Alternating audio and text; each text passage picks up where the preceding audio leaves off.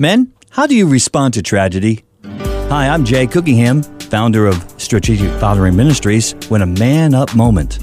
How do we handle heartbreak like the one in Newtown, Connecticut, or the fact that there are 143,000 orphans in the world today? What do we do with the news of 27 million people who are sold into slavery around the world? The world is full of hardship, evil, suffering. So how does one man counter such darkness? What I need is a heart like Father God, for God didn't send a political solution, new policy, or new laws to dispel darkness. He sent his son Jesus, the light of the world. In John 8:12, we read this. Jesus spoke to the people once more and said, I am the light of the world. If you follow me, you won't have to walk in darkness, because you will have the light that leads to life.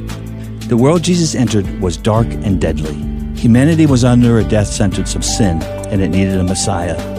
It needed a light. It still does. His love is the light that pierces the darkness. So how do I respond then? Matthew 5:16 gives me the answer. In the same way, let your light shine before men, that they might see your good deeds and praise your Father in heaven. I must love like the Messiah, bringing light into the dark world.